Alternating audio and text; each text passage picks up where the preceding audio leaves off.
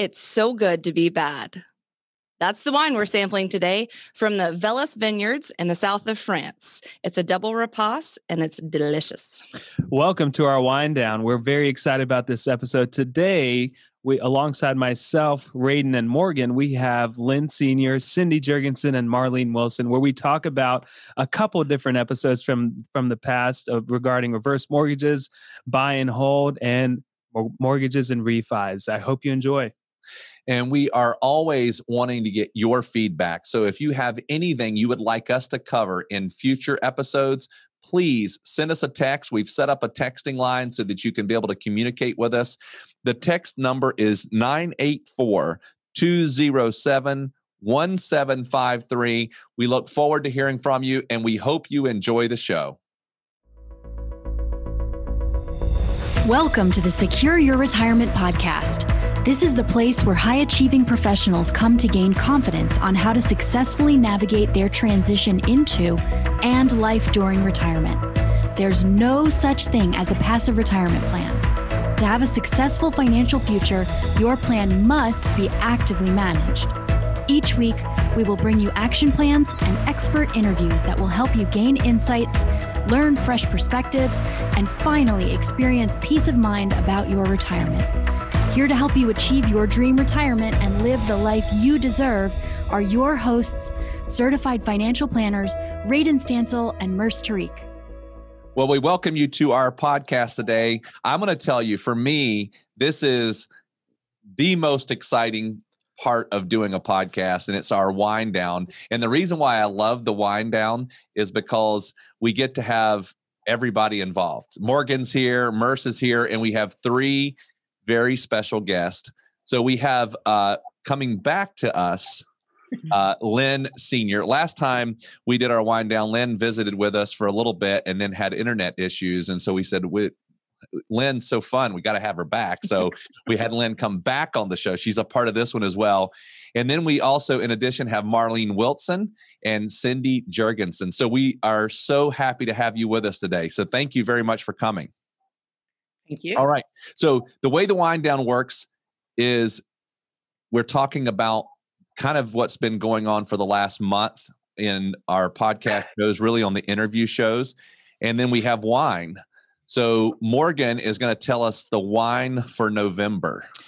The wine for November is the double rapace.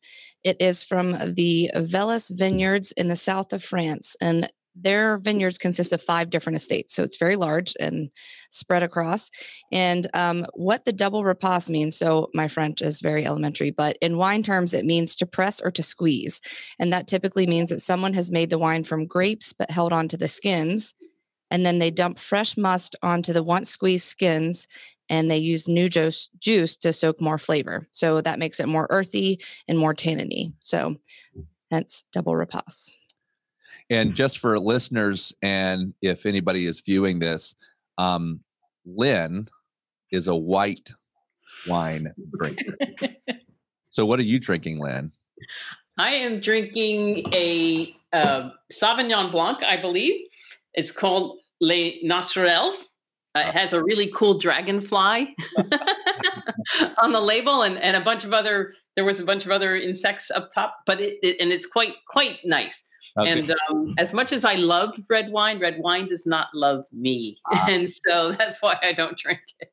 So, Marlene, what do you think of the wine that we're drinking? The wine is wonderful. It's really rich. Yeah, it is that. Yeah, I just took my first sip, and you get hints of a bunch of little different things, but I think it's really smooth for as heavy as it seems like it might be. So I think it's fantastic.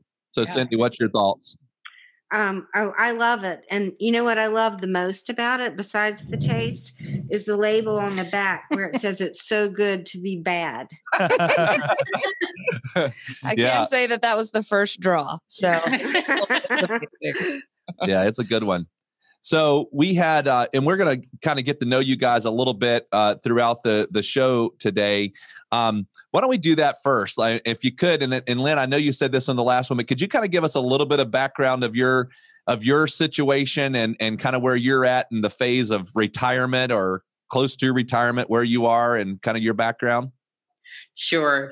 So I worked for about 35 years in various agricultural related jobs, both with the state of North Carolina, the USDA, and then private industry. I am a geneticist by training. Did more of project management than anything else towards the end of my career.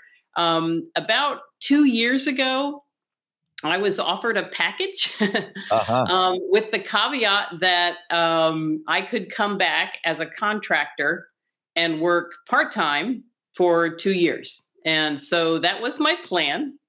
And it came to fruition for about a year and maybe a little bit over. And then COVID hit and the contractors in the company were the first ones to go.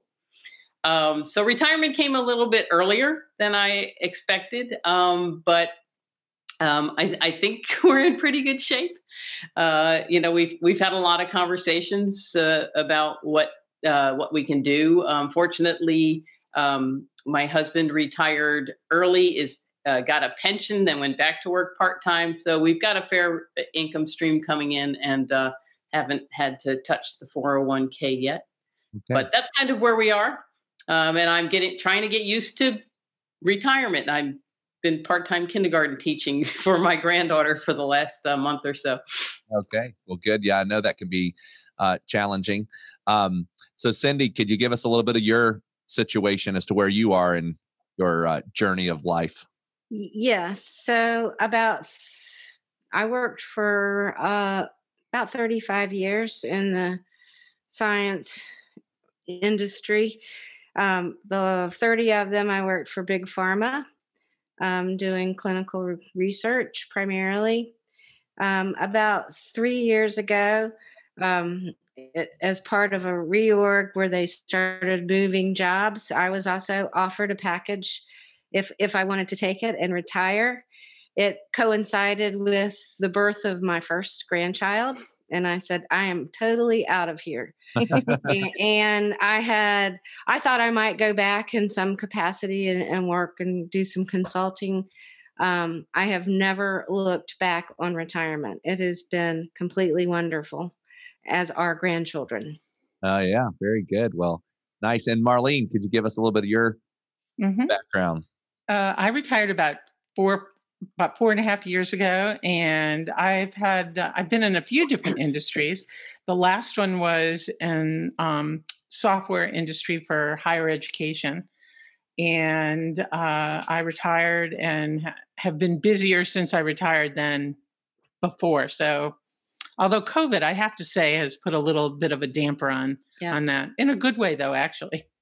Isn't that funny how that happens, where you think about the idea of retirement and then you actually do retire, and you just said it. I've been busier than I was when I was working. I think Cindy would agree, and I think Lynn would probably say something similar, because what happens next? Well, you've got grandkids in the play, or you're doing all the things that you wanted to do when you couldn't, when you were working hard and traveling for work or whatever it is. So I think that's amazing. But I think the nice part of it is you get to do what you want to do, hopefully when you want to a degree. So I think that's really interesting. And Marlene also, by the way, she's our resident Tesla owner.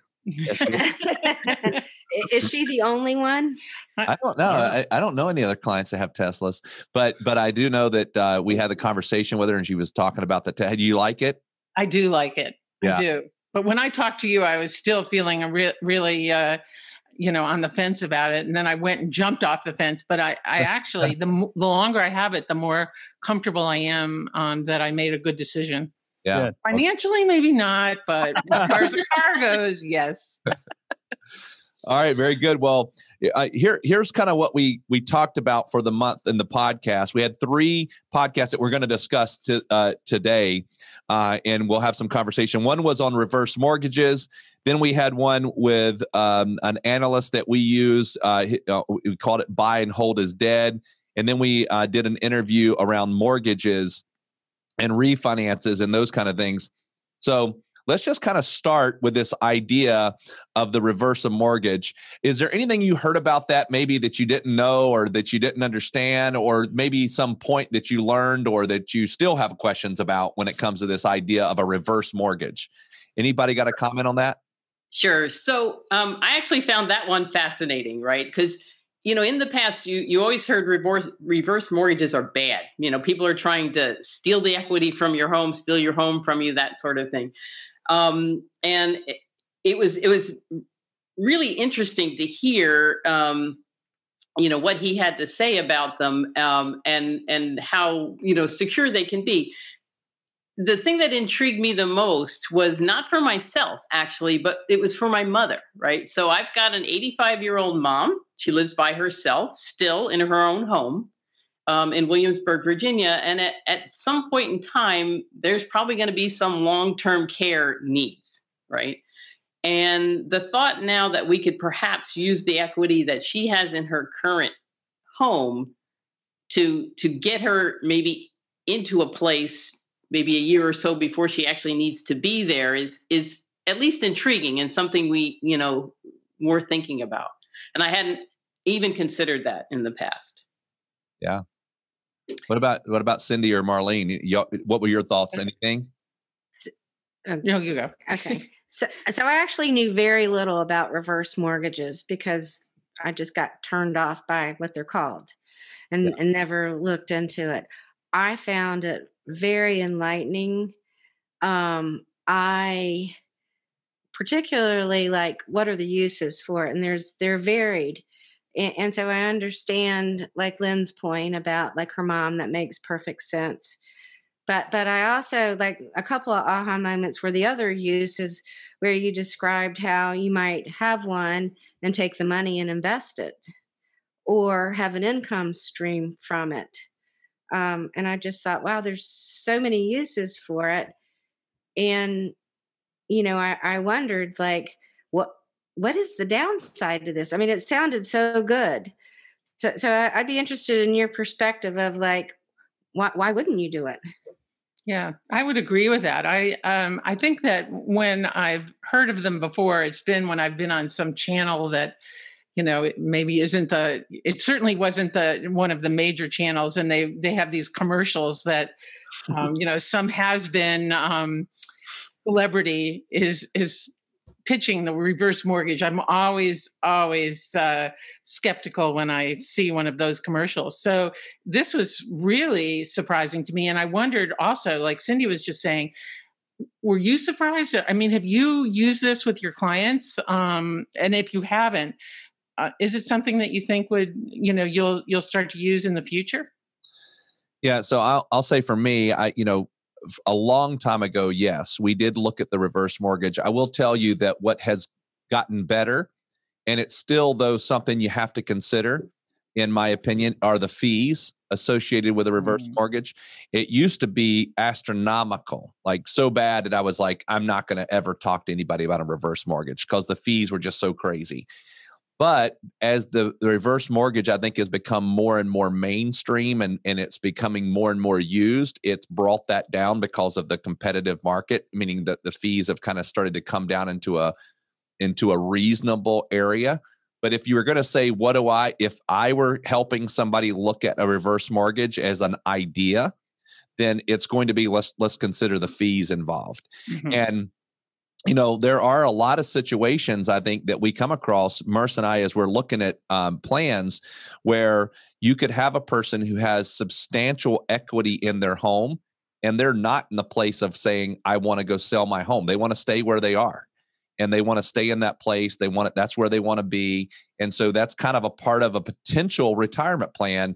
Because if you have somebody, you take, for example, in Raleigh, I mean, you could go any market, but let's just go Raleigh, and you've got a humongous increase from where you started out 10, 15, 20 years ago in your equity position. Maybe you only had bought your house for, I don't know, an X amount of money, but now it's worth double that. And you're going, how do I even get access to that? And I don't really want to sell my house to leave. That one of the things that Merce and I talk about all the time is that this whole idea of downsizing.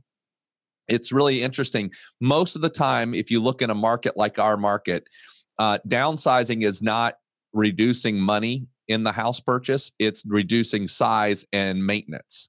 Because you could sell $1 million house in Raleigh and go get a condo and spend 750, 800,000 just to go get this. So you're not really kind of going down in necessarily price unless you decide that you want to move out of the market and go to a different location.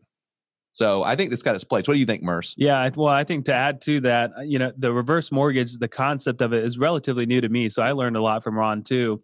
And I think the massive benefit from it is more of, well, when we have conversations with clients that have possibly inherited a house or inherited some land or whatever it is, or when it comes down to, especially if it's split amongst 3, 4, 5 different siblings, well, that's where a lot of stuff starts to get intermingled. And it's like, well, what do we do with this house? What do we do with this land? Are we just going to take a fifth of it? Are we going to keep it and give it to the next generation?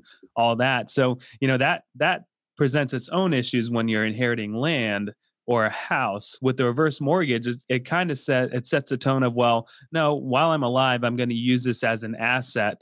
And I'm essentially going to, in a way, deplete this asset to where, when I pass, the house is no longer a question. Yes, it still has to be sold. Yes, it's still owned by the inheritors. But the deal is that you got to sell it. It's no longer, well, how are we going to split this? Are we going to keep this? What are we going to do with this? So in a way, it kind of makes a defined decision by the owner of the house, which I think is really cool. And then you leave all the other assets.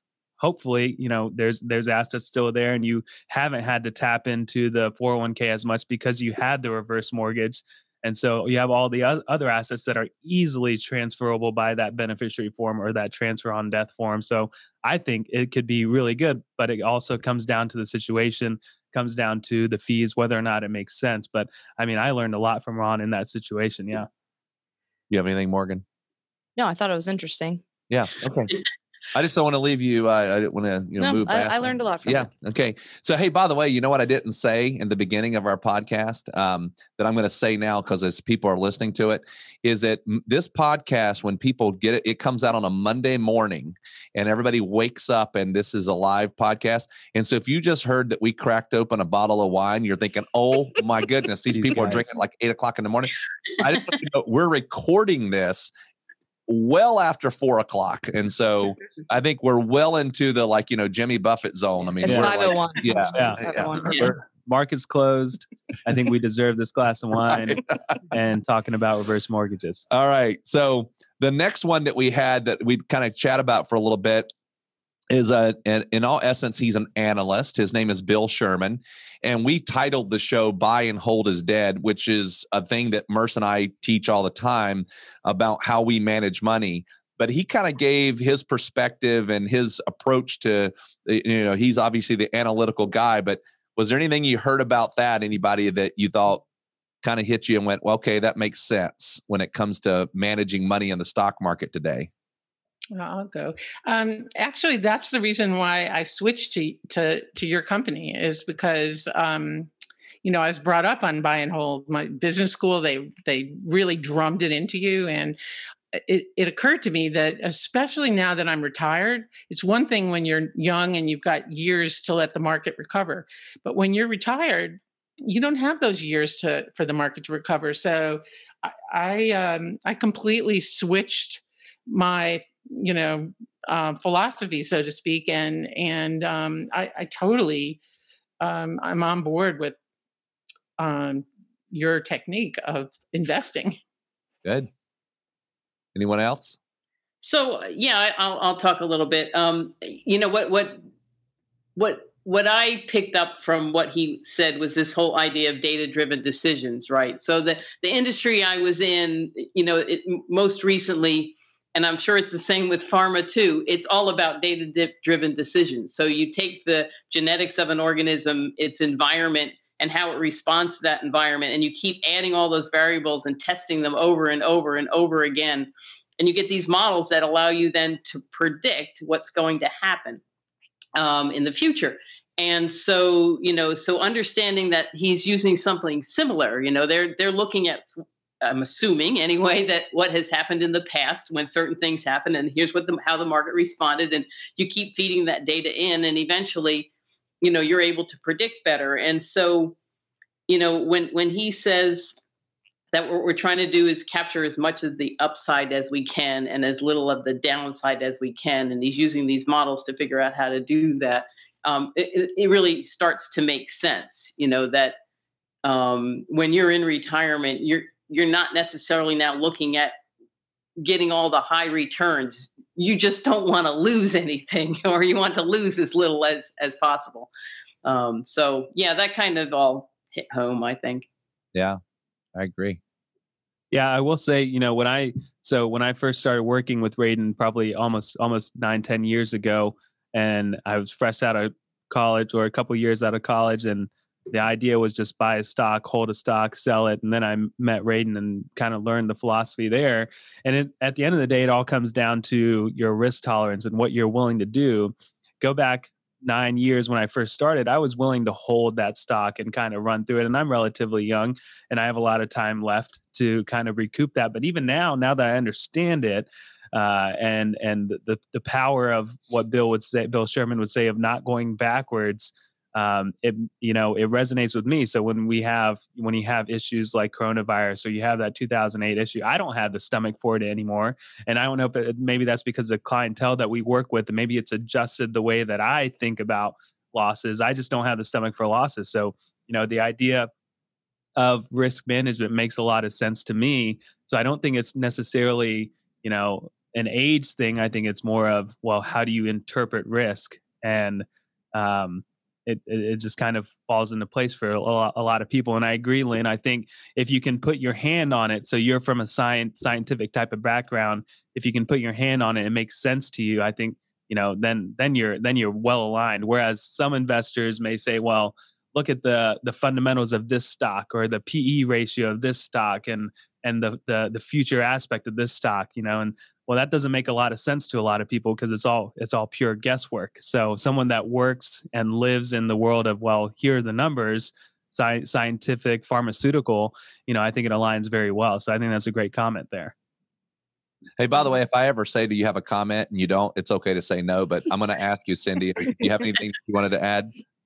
Yeah, well, I just wanted to say that the whole philosophy resonates very well with me, because I'm a data-driven person as well. And I really liked the quote, whether it was to win is to not lose, or to not lose is to win. I mean, it just all makes so much sense to me. And I hate it when things don't make sense, but this makes so much sense to me. Right. And I just wonder how prevalent is buy and hold in the financial advisory world. Is this something that's going to grow in terms of people accepting it, or is it not really taking hold? Well, this just popped in my brain, by the way, in my analogy, so I'm sorry. I think buy and hold versus active management is as diverse in thinking as Democrats and Republicans. Meaning, pretty diverse. Yeah. So you look at the country right now and you say, what just happened in an election? You really had a 50-50 thought process. Okay. And I think you have the exact same thing in the investment world. You can have people who want to argue why a buy and hold strategy is far superior than active management. And you've got a very large population that says active management is better than buy and hold. And the reality is it comes down to your personal situation. All right. So I'm just going to walk you through what me and Merce just went through. We went through it with you guys, all of our clients, but I'm going to take you into February, March of this year. Okay. So if you go into February of this year, the market was up and our clients were up at that time about 9% by the time we get to February. We were like really doing well as we had gotten into February. By the time we got to March 23rd, the stock market and our most aggressive clients were down about 9% by the time we got there. Well, that scenario for us is a very stressful situation. I mean, we're watching it every day, all day long. That's all we're doing. And we don't really like to lose money. I mean, we don't love that idea at all. And so we were really watching that very, very closely. Here's the thing. The market, now we made adjustments and the market continued to fall. The stock market did, down to 32%. Now, we had stopped the bleeding, and our most aggressive clients at the time were only down 9%. We stopped the bleeding.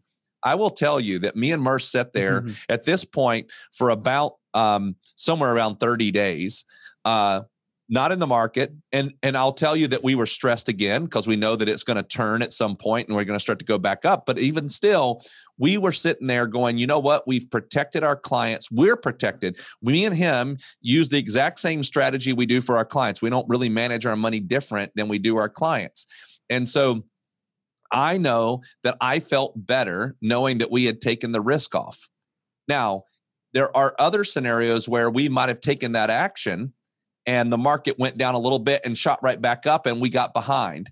But it's exactly what, and I can't remember which one of you said this, but it is exactly what you said, is that, you know, it's more about keeping what we got once we get close to or in retirement than it is about trying to make a bigger return. And I always use this analogy. I say, if you got your money, whatever your amount of money is, and you said, I would like to make around 6-7% a year, and 1 year you only made 4%, that's not going to change your retirement plan.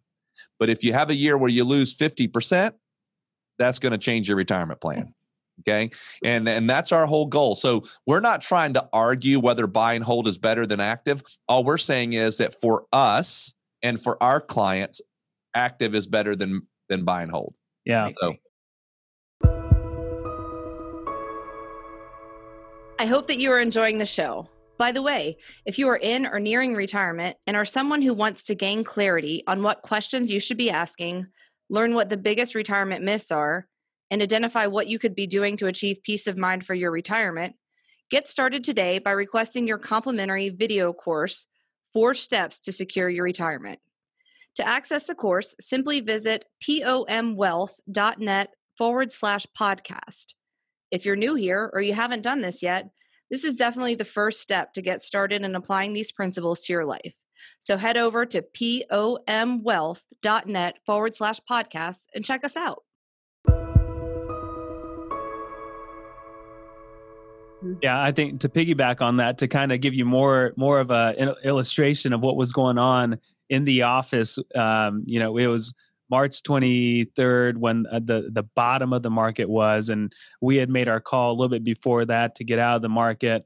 And so we were happy that we were out. We saw the market falling. We don't like to see the market fall, but we're happy to see our clients are here and the market is continuing to fall. So we've done good by our clients. Now the question became, you know, when do you get back in? And that's where a lot of conversations happened between me and Radin. And, you know, we would sit after 4 o'clock, the market is closed, possibly have a beer. And we're like, what? After 4. Yeah. What do we do here? This is unprecedented. We're in a pandemic. None of us have ever managed the markets during a pandemic. What do we do here? Luckily, you know, and we're reading all of the articles about, you know, how this is going to progress, what type of impact this is going to have on the economy. But luckily, the way that we manage is purely based off the numbers. And so we ended up getting back in on April 30th, and purely based off the numbers, it made a lot of sense. And I will tell you, on April 30th too, we were still very nervous to get back in because yes, we listen to the numbers, but also we still read all of the stuff that everyone else reads, and the stuff that's out there can be so overwhelming. And this year has been something to live through, and we're happy to be on the plus side of that, I would say. But it just to kind of give you an insight as to what was going on during all of this, it was something. And I'll sum it up with, you know, you take a Bill Sherman, obviously a smart guy, and to have those numbers for us and to feed us those numbers. We have 3 different institutions that feeds us numbers. So he's just one of those. And, you know, to have that data helps us make while we may be nervous, our data is our data, and we follow the data. And that's what you do. You have to go with the data, and it works most of the time. And so anyway, I think at the end of the day, I'm very, very, I've looked at all forms of how you can manage money. I am 100%, 115% on board with the way we do it. I feel it's the safest. I feel it's the best for especially folks that are close to or in retirement. And that's where I live. So I'm good with that. So thank you so much for your feedback. Okay, so we're going to move on now to our next topic, which is mortgages and refis. Now, I know sitting right here now, Morgan is in the middle. Wait a minute, she's just already finished. She's already finished her refinance. I know Lynn is in the middle of refinancing, but and all of this is because these rates are falling, and we're in the middle of all that. So, Morgan, let me ask you, what's been your experience so far with, and what did you get from this whole Tammy Rowe interview? I'll say that I learned a lot from Tammy Rowe in and outside the podcast. She was very, very helpful in the process.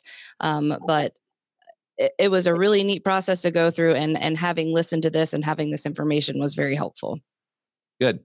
So, Lynn, what about you? I know you're going down this path and doing this, so you got a lot to say on refis right now.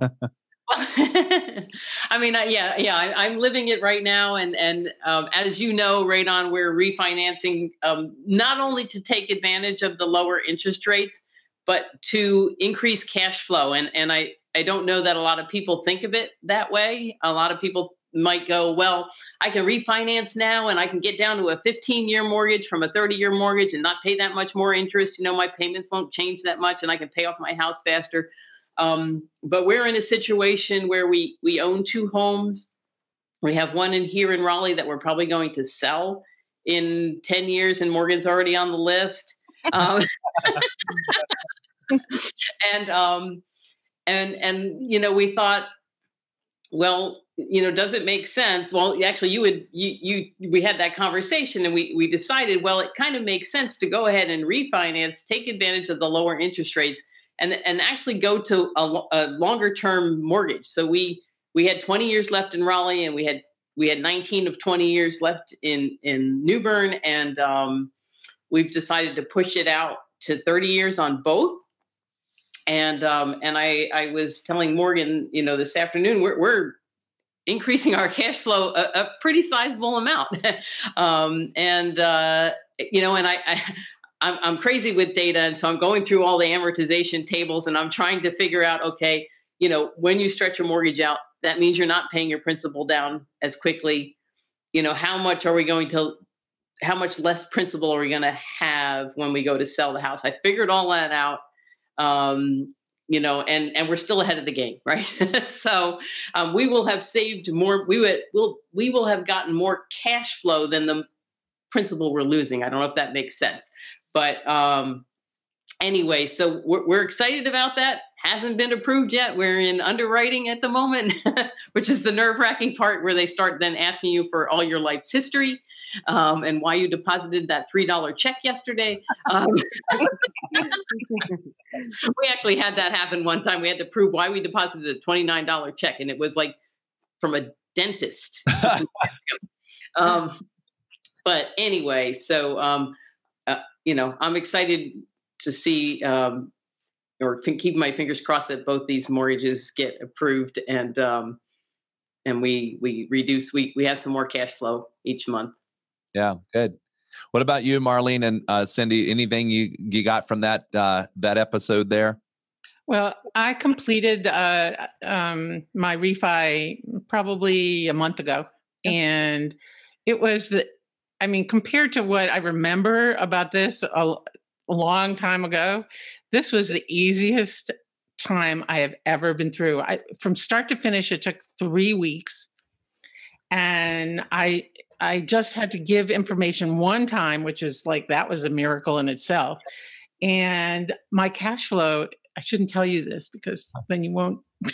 But my cash flow is a lot better.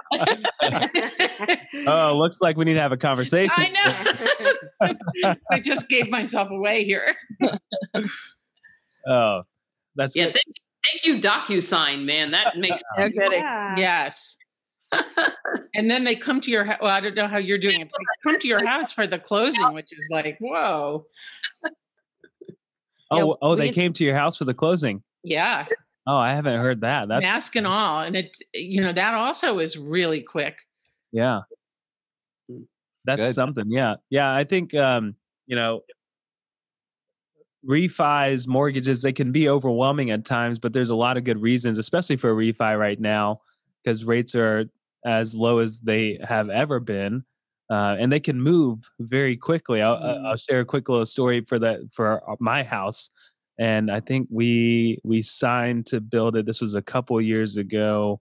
When did we get married? We got married in 2017. So it was December of 2017. The rate that we were supposed to get, or that we were told we were, the current rate, let me say it that way, was 3.5%. House was going to take about 6 months to get done. And so we're thinking, okay, well, maybe it could float up a little bit or maybe down a little bit. By the time we got to closing 6-7 months later, it had gone from 3.5 to 4.625 in just a 6-7 month window. So rates are all over the place. So we did a refi, it was maybe last year, and now we're kind of back down in that 3.5 rate or whatever it is. But that whole world, it can be overwhelming, and knowing why or when to do a refi. So I think Tammy did a great job about, talking through whether you need to do a refi just to get your payment down, or maybe you have renovations that need to be done on the house. So maybe you get some cash out from that refi to pay for the renovations. So there's a lot that can be done there. So I think that episode was pretty cool. Tammy did a great job. He did. Yeah. So, Cindy, anything there from you on that, by the way? Well, I mean, I did a refi a while ago. It's been years, and thankfully the memory of it has gone. So, I mean, it wasn't terrible. It was a great thing to do, and I got a great rate on a 15-year mortgage. And so I thought she did a great job explaining everything. But during it, I was sort of wondering, because, sort of your view of the typical retiree is like, well, you need to have your house paid off. Yeah. And, I've always wondered about that. It's like, why? I asked somebody also in the financial world a long time ago, like, why does that sort of a thing for retirees? And they said, well, some people just don't like to have debt. Okay, that makes sense to me, but it's not like a real thing. That's sort of an emotional thing. So just interested in your view on, is there a reason for this other than some people just don't want to be in debt? Yeah, I think that it has a lot to do exactly with what you said. It's emotion. Now, I do think that there are some numbers at some point that it becomes advantageous. And I'll give you an example. Let's say that a person owed, and I'm going to make the numbers real easy, $100,000 on their mortgage. And because of the way a mortgage works, your payment is flat the whole time. So if you had a mortgage for a long time, and let's say you owed $100,000, you could owe, I'm just going to make up some numbers here, but let's just say that you owed $800 a month on your mortgage. And because it's an old mortgage, but your balance is down to $100,000 and your payment's $800 a month. Principal and interest, not your escrow. So that's where you are now. What we look at is sometimes people say, well, I got this $100,000 that's invested. Should I leave it invested or pay off the $100,000 mortgage? Well, I always look at that from a numbers perspective and go, do you think your $100,000 will produce $9,600 a year? That's 9.6% rate of cash flow, not return, but cash flow. And people go, no way. And I go, I don't either. So in that scenario, I think pay off the mortgage, because it's going to instantly give you $800 a month of positive cash flow by paying that mortgage off if you've got the cash. So we have to look at each situation. Now, let's go to another situation when somebody owes $400,000 on their mortgage, right? Now, all of a sudden, the numbers are going to change. They just do a refi, and if they pay it off, they're not going to be able to make that make sense. So in that scenario, I say keep it at a 30-year mortgage.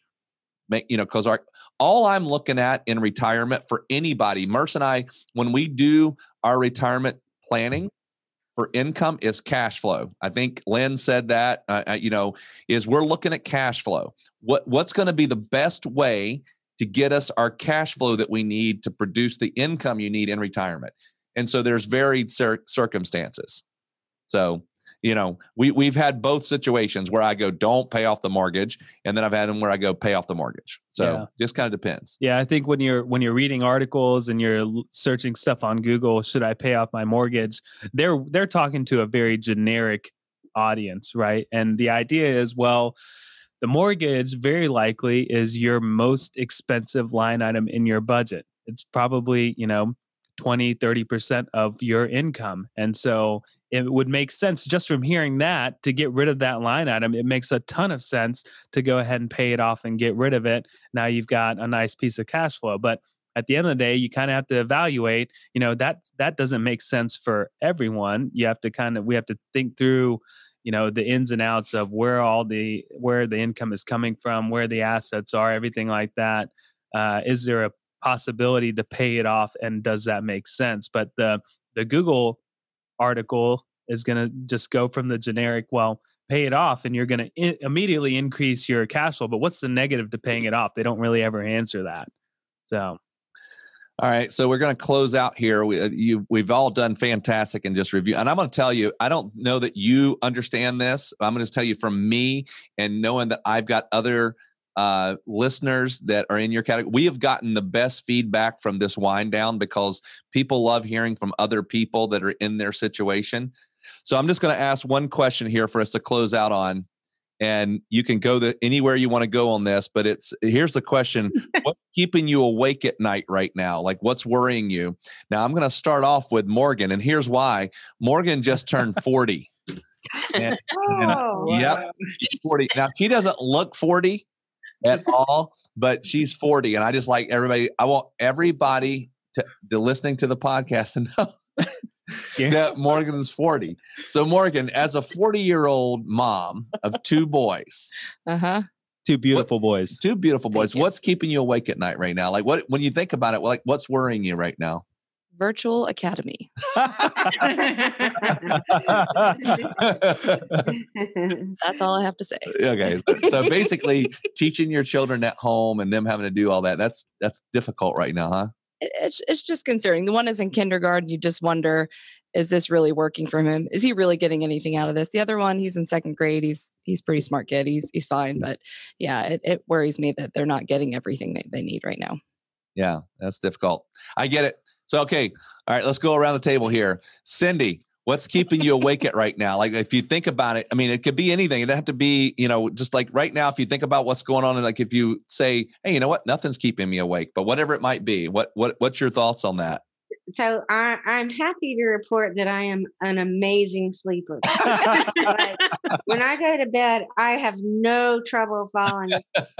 But what I will tell you though is that recently, so my dreams are what tell me what's bothering me, what would keep me awake if I weren't such a great sleeper. And I have repeated dreams of being in different scenarios and going, oh my God, I'm not wearing my mask. So it's like all of a sudden, like I've been at the movies, I've been at the airport, I've been out numerous places. And all of a sudden I'm like, oh my God, where's my mask? You know what it is? That's what's keeping me awake. It's the new naked video. I mean, the new naked thing. You know how when you grew up, everybody grew up thinking they would go to school in their underwear. Oh gosh, I'm naked. Exactly. The new naked is I don't have my mask on. Yes. It is like a sudden realization that like I'm in this situation and it's like, oh my God, my face is bare. So, yeah. That's funny. Okay. So Len, what about you? I mean, I try real hard not to, not to think about things a lot before I go to bed, right?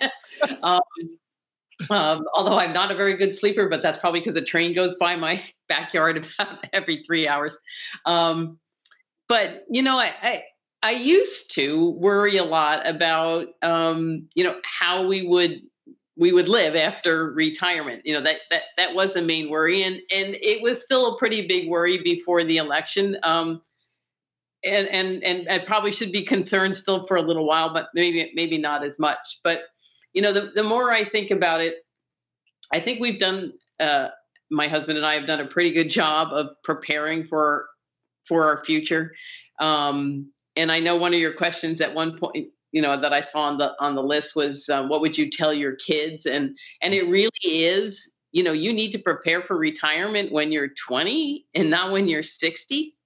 So we maxed out, we contributed as much as we possibly could to our retirement, at least up to where our company matched, and I think that has really helped a lot. And so if anything keeps me up, it's, are my kids doing the same thing?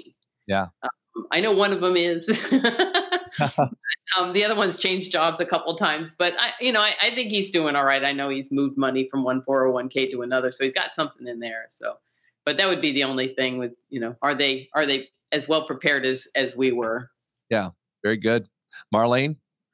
Well, I hesitate to talk about politics, but I will say that my concern is, depending on what happens in the next 4 months, say, or 5 months, and how is that going to affect my life, our lives? Yep.